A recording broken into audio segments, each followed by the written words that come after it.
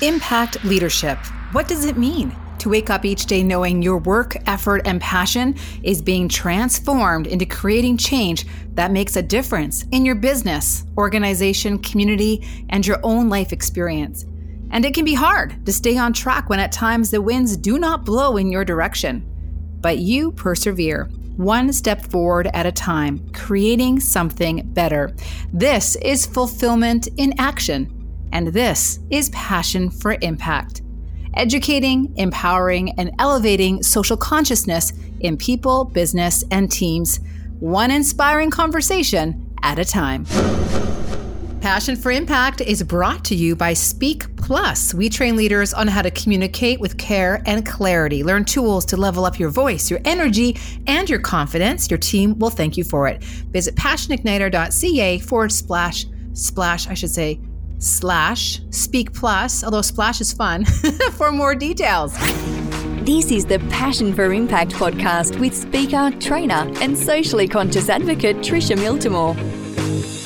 Well, guess who is here today? Canada's top inclusive communication expert is on the show.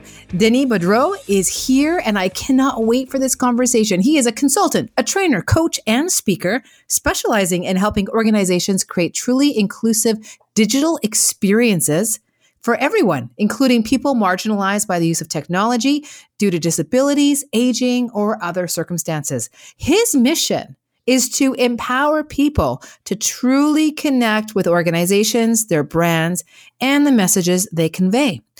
Denis also works with leaders who want to develop inclusive communication skills online or from the stage for themselves or for their teams. He helps organizations communicate more inclusively with their audiences by removing the barriers that can get in the way of, get this, up to 40% of the population who struggles with our use of technology, including those who have disabilities or are simply getting older. And I already can relate to that. Thank you so much for being on the show.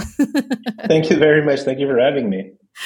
I am excited for this conversation because I think that there's so much, so many tips and tools and wisdom that you can pass along that will help everyone. But also, of course, I want to dive into your story as well. So let's start with you a little bit. You know, I always ask my guests, share 5 words that describe you. I love yours: empathy, pragmatism, which I actually, am I even saying that right? Right? Pragmatism? Yep. Yeah, I've seen that right. It's the first time I've seen it on the list. I love it. Empowerment and impact. So tell me a little bit more about those words and how you came up with them and how they apply to yourself and as a person and professionally. Sure.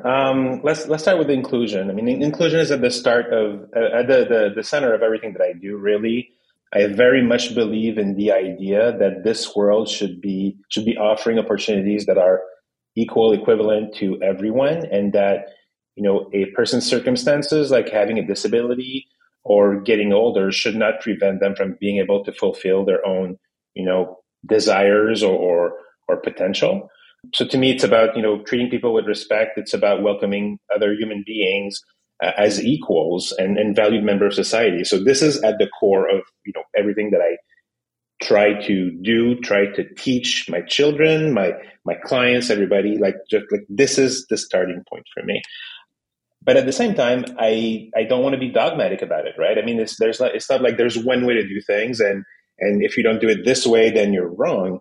It's about being pragmatic about the whole thing. So being open-minded, seeing challenging situations with fresh new eyes, living life with a balanced approach is what that is, and being open to other possibilities that may not be the ones that you would normally think about. Because one of the great ideas or benefits I think you get from being inclusive is that you discover other perspectives from other people, things that you would not necessarily think about. I mean, your own privileges, for instance, might put you in a particular frame of mind, and that sort of shields you from other perspectives. And being open to diversity, I think, makes us better human beings in general.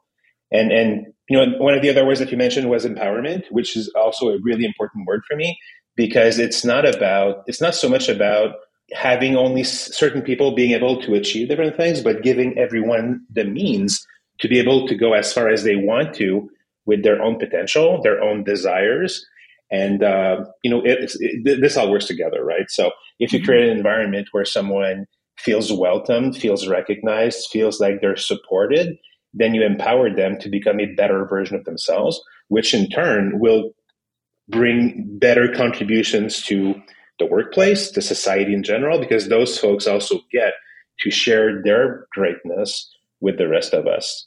And you've got word like, I think I also gave you words like growth or impact.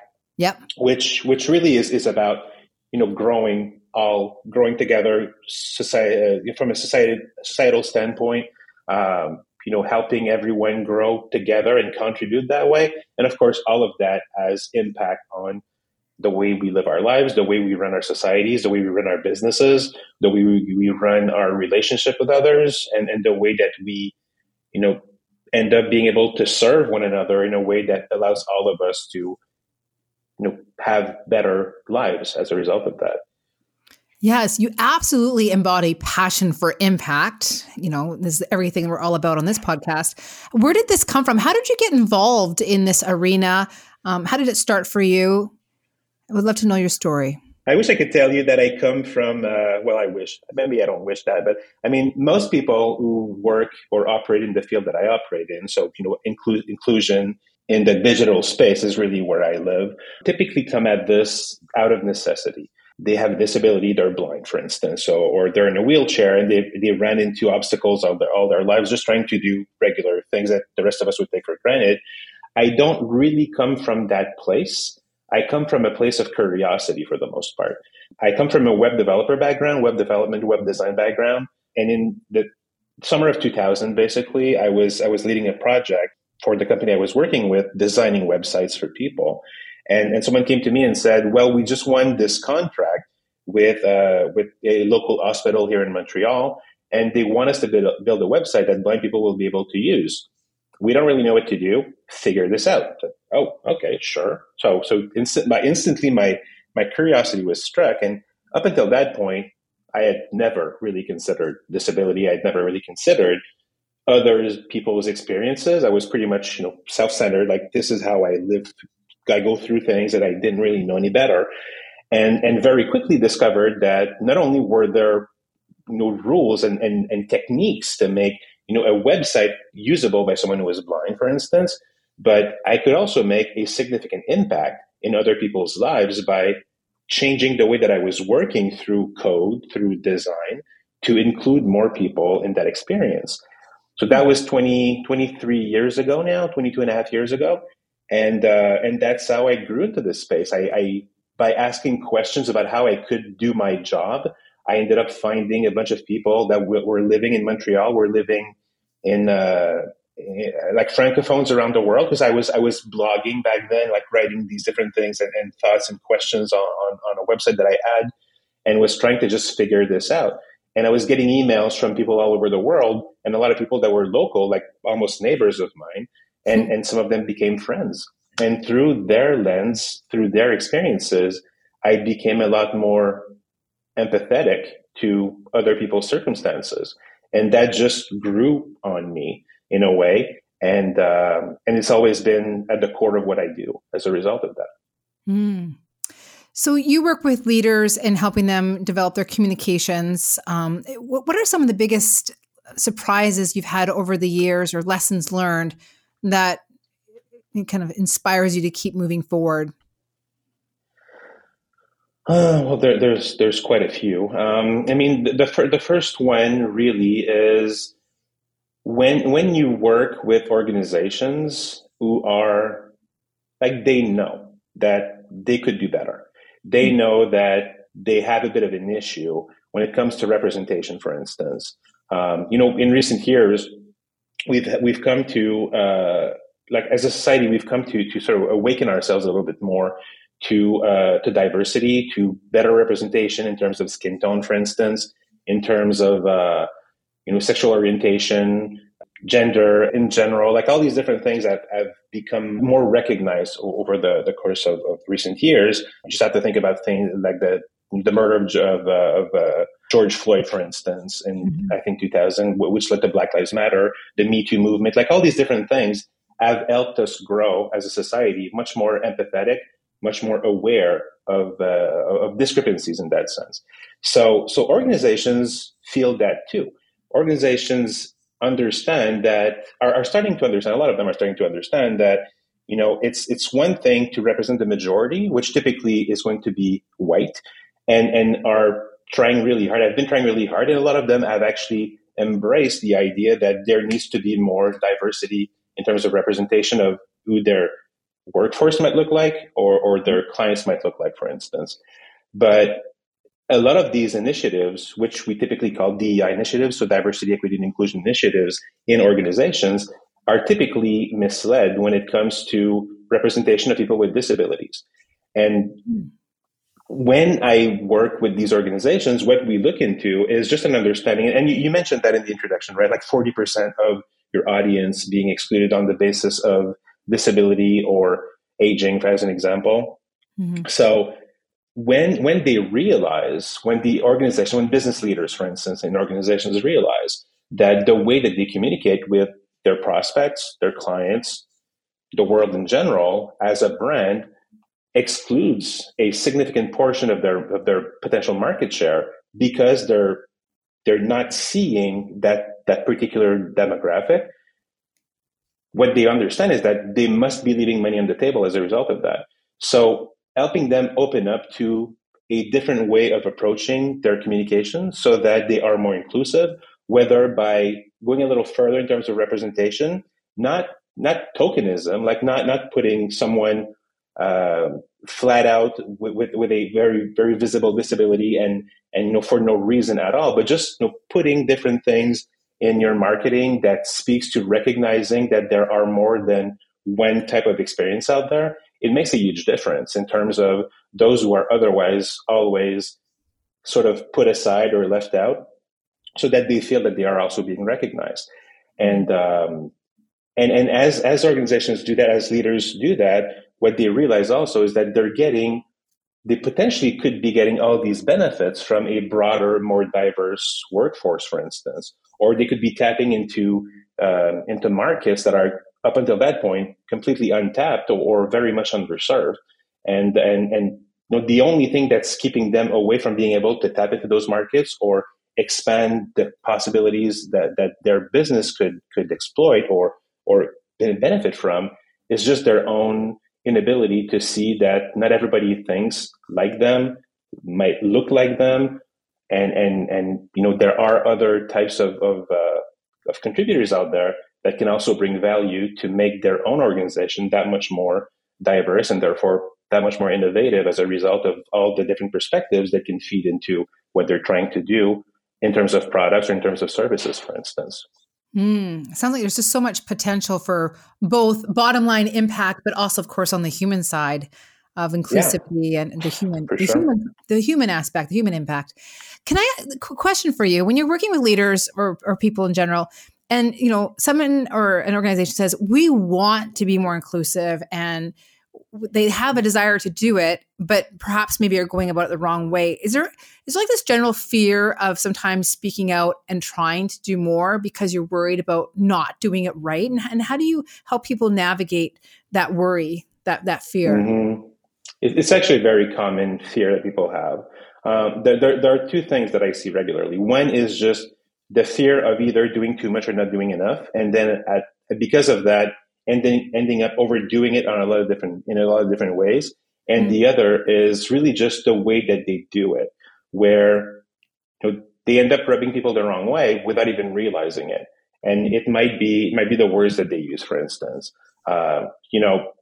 There's a bunch of expressions. So there's this concept called ableism or ableist language that basically is like to really sum it up. You could say it's like racism, but for disability.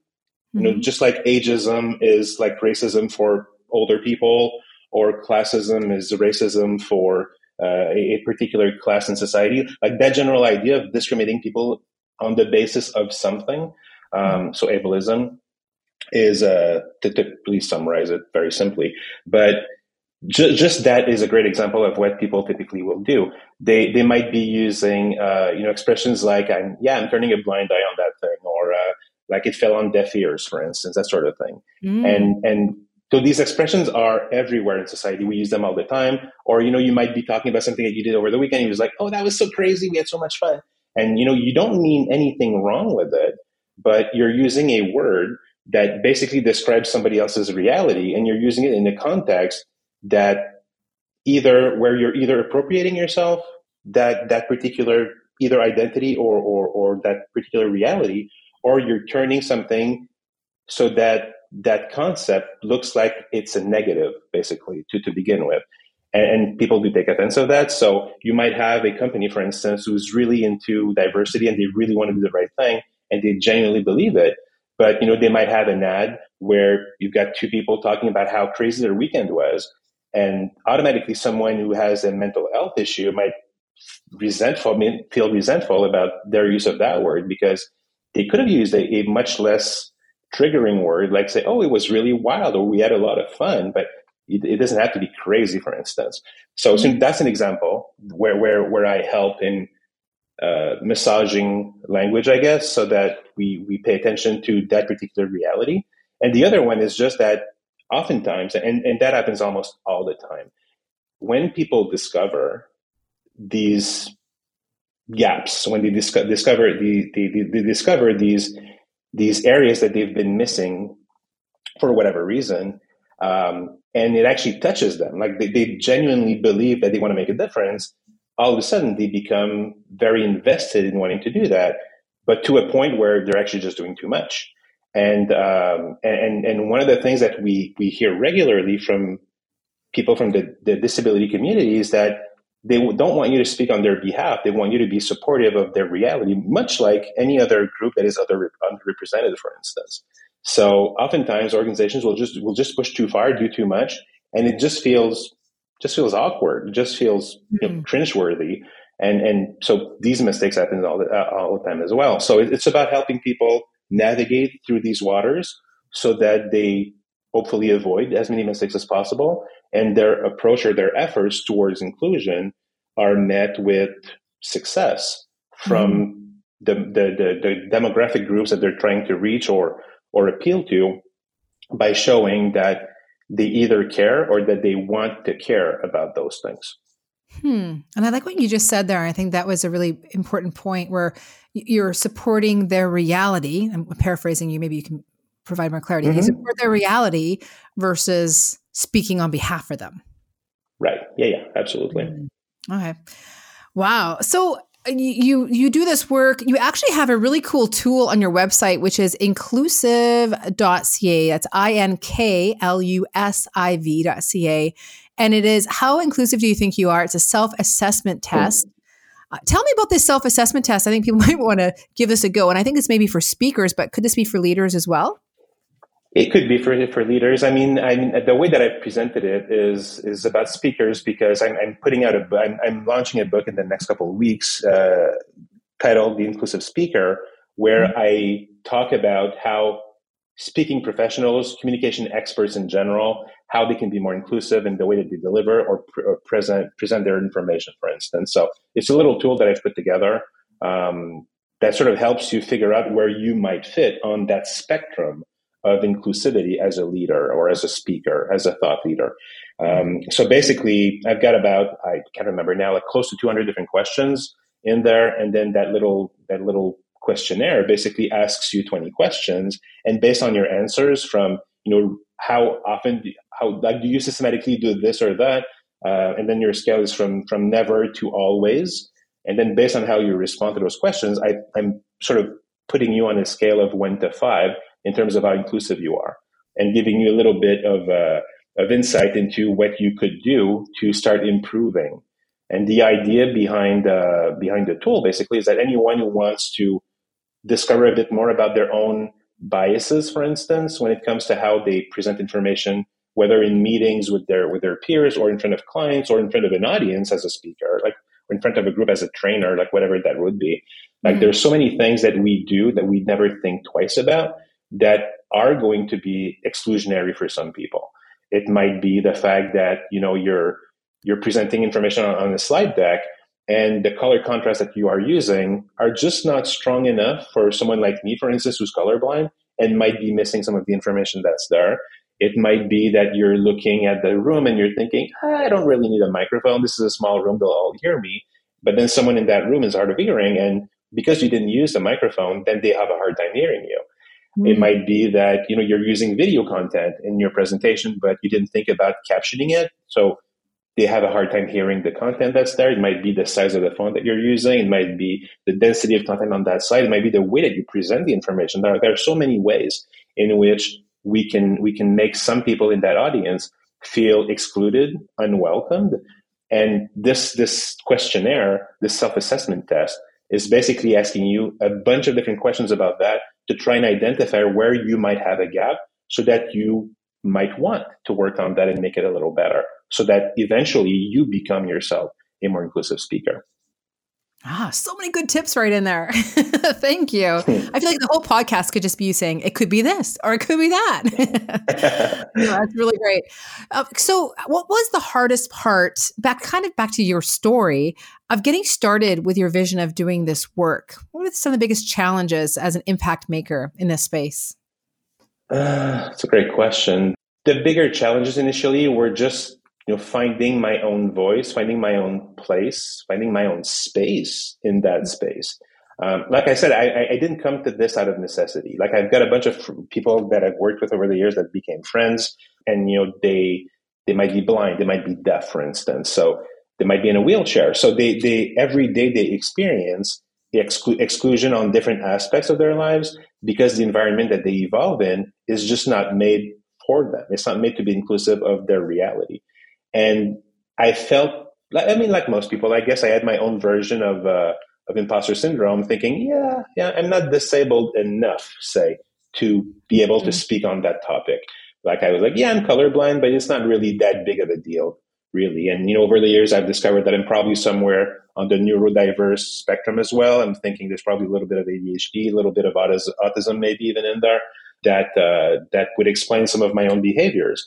But it's not something that would be very obvious to anyone looking at me. I'm basically one of the 80% of people with disabilities who have an invisible disability, where if I didn't tell you, you wouldn't know. But there are things that are still impacting me one way or another. So I felt that there was something somewhere in there that justified my being here and doing that, but it was not an obvious one. So finding my place was hard. And learning to listen was also really hard at the beginning because I tend to talk pretty casually and have ideas and opinions about different things. And learning, and to something that I said earlier in our discussion, to learn about really listening to what people are saying and give space for that, like create space for others to talk about their needs, their expectations, what is not working, instead of assuming that I know because I've been working in this space for a while. What I found over the years, and again, I'm saying these things, but you could have people in different fields saying the exact same thing. I feel like the more I work in this space, the less I know, because the more humble I guess I get about what I know or control or understand versus all the other things that I can't quite wrap my head around. And that's very humbling in a way. So that it was particularly complicated in this space because people come to this topic and it's very passionate for them because it's very personal. So it's not just like, do you prefer this type of movie or that type of movie? It's about like things that impact you every single day. So people tend to be take it pretty personally to begin with. So that was kind of challenging in its own way, for sure. And then everything else is just about, trying to be a good human being and work towards helping make things better is the regular, I want to say, challenge. It's as if it was hard to do that. I mean, maybe it's hard to do that. It comes pretty naturally, maybe, I think, but it's something that's always on my mind. Like, how do I do this in a way where I'm being of service to a greater cause, while at the same time not sort of helping normalize, I guess is what I'm trying to say, helping normalize other people's circumstances and situations so that they stop being so out of the ordinary for the rest of us. It's interesting to me because you mentioned, being a good human being. And I think a lot of impact makers, which is primarily who's listening to this podcast, anyone who chooses or wants and desires to make an impact, it can almost be overwhelming. The idea of because we want to be better human beings, right? There's just so much we need to learn and understand. It's it feels almost impossible to capture it all, to be the best version of ourselves. That's almost like personal awareness and personal development on overdrive constantly. You just burn out after a while, right? So when you're working with yourself or even with others in this space, how do you help people to navigate those feelings? To break it down into steps or make it more accessible, that you're not just feeling overwhelmed because there's so much that needs to be done, so much change that needs to happen, so much normalizing that needs to take place, that kind of stuff. To me, this is no different than educating yourself about other topics. I'm going to go back to the Black Lives Matter conversation from earlier. Like a lot of people, when that happened, I was crushed by it. I was emotionally affected by it. But it was not about me, but it became personal because I felt it was so unjust and unfair that I needed to do something about that. And like a lot of other white people, I started reading and educating myself. And the more I would read about this, and of course, you read from Black authors, for instance, who talk about diversity, who talk about disability, who talk about, racism, and who talk about privilege in general. Mm-hmm. And you end up learning that your role is not to do something about it as much as it is to be supportive of those who are doing something about it.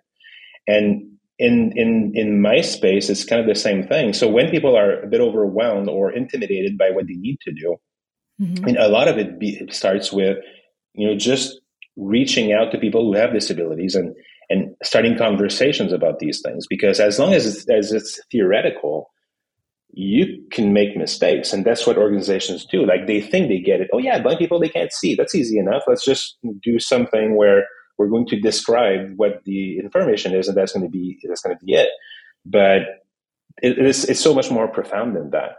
And I think the only real way for someone to get over the intimidation or the intimidating factor that comes with wanting to do something in this space is just to make friends, talk to people who have those disabilities, genuinely learn from those folks, educate yourself, and ask questions, and learn to become comfortable with the uncomfortable. I've had so many conversations with blind friends, for instance, and they're like, "Oh yeah, I went and I watched that movie," for instance. They're not going to change the word. No blind person says, "I went and I listened to that movie." They watch the movie just like everybody else, but they watch it in a different way. And learning to use, the vocabulary that might feel inappropriate in certain circumstances, using it anyway because it's done with respect, for instance, and it would be a lot worse to try to change your vocabulary around to address the elephant in the room. You can't see, so I'm not going to tell you that I watched a movie, something like that.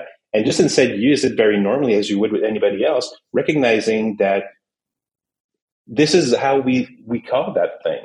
And by doing that, you're normalizing that other circumstance and you make it less weird. And so that particular part of it, I think, is more complicated because ironically, what I find is that most people who have a hard time dealing with disability are people who really want to do something about it. And then they become super, again, back to something that I said earlier, they become very dogmatic about it, the exact opposite of being pragmatic. They will tell you, this is the way to do this, and you cannot say those words, or you have to do it this way. And they're very strict on what they accept and what they think is accurate. And not just rejecting the idea that we're not all alike. And everyone has their own perspectives. And some people will say that, it's absolutely inadequate to talk about the blind or the deaf. But if you speak to some people, I do mean some people, who are deaf, they're going to use, identity first language. So, disabled person.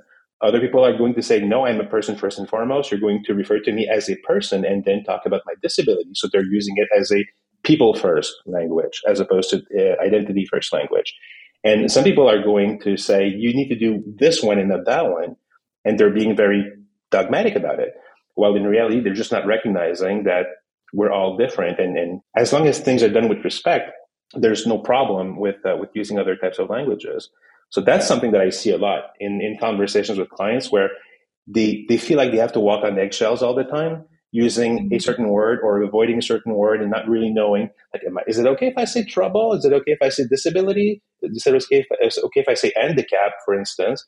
And so that conversation and learning to, again, navigate through conversations like that are big challenges for a lot of people. Oh, I feel like I just had an aha moment. It's almost giving me permission, and I'm sure people who are listening as well, where it's not about having to learn rules, like you're saying. It's about just being genuine, supportive, open, curious, and I guess what's the word I'm trying to think of? Grace for myself and others, like that. Mm-hmm. You generally want to do well for people, like do right for people, and it's like you got to kind of flow with, because it's not. You're right. It's not like one rule or another rule where that mindset actually limits you, right?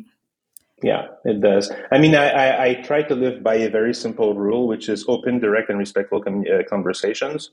So mm-hmm. I'm not going to shy away from using a certain word because you might be offended by it, but I am definitely going to be paying attention to how you react to the word that I use, because I know which words are potentially triggering. So if I use them and I see that you're rolling with it and you're totally fine, then you gave me permission. If you react to it, or if you say that you're uncomfortable with that, of course I'm not going to use it again, and then I'm going to switch to another word that would mean the same thing, but one word that you actually are comfortable with. So it's all about respect. But I don't really believe in some kind of a language police around disability, for instance, because there's not one way to do things or to categorize things, and people feel differently about all these things. So it's really just about paying attention to how people are, what they think, and being very respectful in your conversation or your relationships with others. Oh, that is so good. That is so helpful. Thank you. So what advice, as we kind of know, I feel like we could just talk forever. I'm very, very interested and just want to soak it all up. What advice would you give yourself, say 5 years ago? Well, it depends. From the perspective of a consultant, a speaker, a coach, mm-hmm. It would be about spending more time definitely talking to leaders so that I can have a bigger impact, like from the top of the organization down to all the different layers of that organization. If it was from the perspective of a person trying to maneuver through, this topic in general and figuring out like ways to get started to do better, I mean, it would definitely be about paying attention to these little either quirks that I might have or these things that I might say or these biases that I have. Like we all have these unconscious biases about different things, and question really, why am I feeling this way? Like, why am I, for instance, like if someone is uneasy when it comes to talking to someone who's has a disability, for instance, like why is that? Like, why does that make you feel uncomfortable? And really try to question why that is. And what you might find is just like fear of the unknown, for instance. If you reach out to those people, if you talk to them, if you ask them how it is that you might help them, you realize that it's not really different.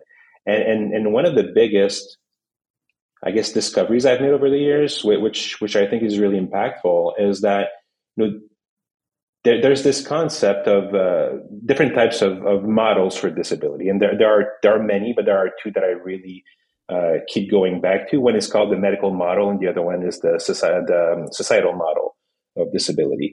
And the medical model basically tells you that the person with the disability has a problem.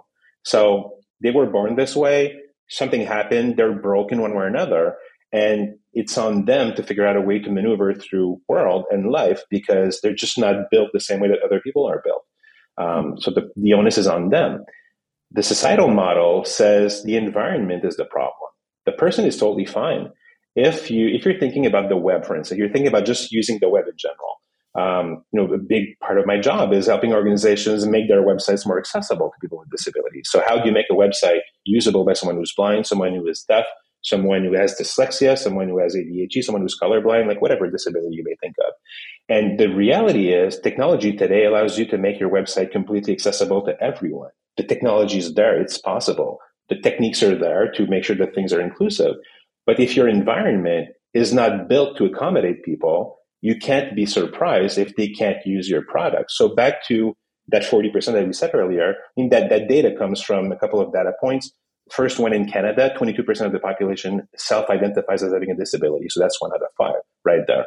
And then the difference between that 22% and the 40%, roughly 18%, is people over the age of 65 that are either have a disability or are just getting older, and their senses do deteriorate over time. So their vision is not as good as it used to be. Their hearing, their mobility, their cognitive ability to sustain effort for a longer period, like all those things are impacted by aging. And therefore, when they use the web, they're either not as efficient or they might not be able to do certain things. If your design on your website was built in a certain way, maybe you are excluding those folks for different kinds of reasons, like videos not having captions or color contrast not being so great, or any of the other things that we could talk about. So going back to those models, recognizing that the problem with disability is not the disability itself, but a lack of accommodation in the environment makes a huge difference. So, back to your question about 5 years ago, I don't think that I quite understood that back then. But what I've grown to understand is that if you build an environment that is made to be inclusive, people with disabilities can operate and evolve just as well as others can. If you're trying to get into a restaurant and there's a step to get into that restaurant, people in wheelchairs just can't get into it as easily or can't get into it at all if it's an actual flight of stairs. But if you have a ramp coming in, everyone can go in. If there's enough room in between tables in your restaurant and there's enough room to be able to maneuver a wheelchair to the bathroom, someone in a wheelchair can use that restaurant just as easily as anybody else. There's not a problem. But if you have any one of those barriers in the environment, that's what causes the disability, much more than being in a wheelchair, as an example. Mm-hmm. So that to me was a pretty powerful switch in terms of thinking that has an impact on what I do most days. Wow. Very cool. Thank you for sharing. Okay, so you have a book coming out. You mentioned it before. Share a little bit more about that, because that's exciting. I mean, congratulations. Thank you. I think it's more scary than exciting at this point, because you have to own it at some point. I mean, I spent 5 years writing that thing and questioning myself every single step of the way, and now I have to live with what I came up with. So, I mean, I guess every author understands that part. But yeah, the book is about inclusive speaking per se. Theoretically, it's coming out within the next 3 to 4 weeks. We're still at the last final stages of planning for everything with the publisher. And the book basically is about this idea of inclusive communication, inclusive speaking. So like I was saying earlier, it's talking to anyone who is a communication expert. And that's pretty broad, right? So business owners who have to speak to their clients or speak to their team members, people in HR having to speak to the workforce, people in marketing having to speak on behalf of the brand to the audience out there, speakers, trainers, facilitators, like all these folks who are communicating with different people. How can they do that in a way that will not alienate part of their audience, that 40% again, and in ways that will make them feel welcomed and included and cared for? So it's tips and tricks about how to do that. Like we've talked about a couple of those earlier. It's about talking about that 5-step model that I mentioned. So when we talked about the little self-assessment earlier on, when you do that assessment on the website, you are ranked from a scale of 1 to 5 in terms of how inclusive you are.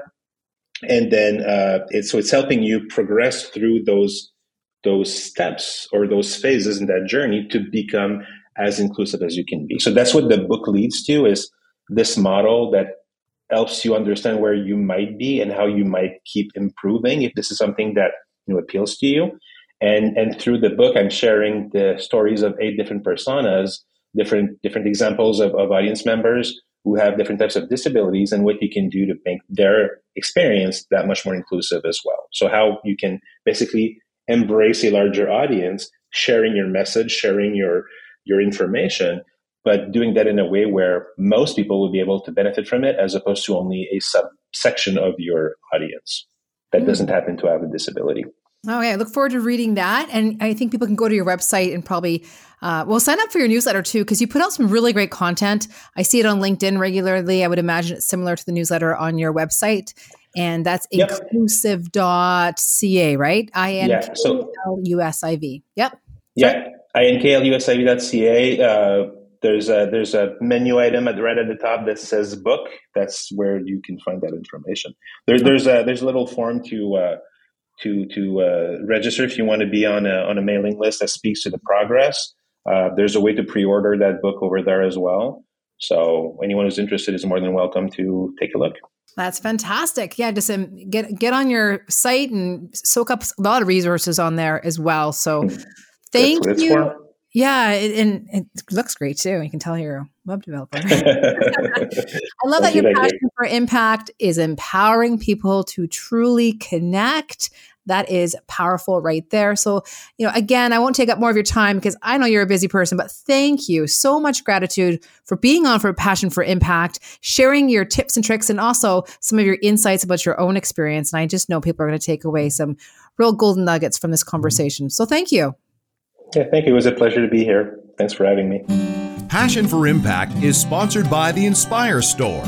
Need a gift that inspires? Inspire Store features exclusive ethically made goods and jewelry that embodies these 3 words. Yes, you can. Every purchase supports Food Banks Canada. Plus, you will receive Tricia Miltimore's popular personal development Shift Up e-course. Empowerment awaits you. Shop with impact at inspirestore.org. If you love learning how to live and lead in a caring and fulfilling way, and you find this show inspiring, please share with your friends, rate and review this podcast. Passion for Impact, it's brought to you by Rock Your Leadership. We train leaders on how to grow success, drive change, and not burn out. Visit passionigniter.ca for more details. Thanks for listening. Thank you for listening to the Passion for Impact podcast. Visit passionigniter.ca/podcast to subscribe for episode notes, links, and special offers from show guests. Cast your vote. Make your impact, one socially conscious choice at a time.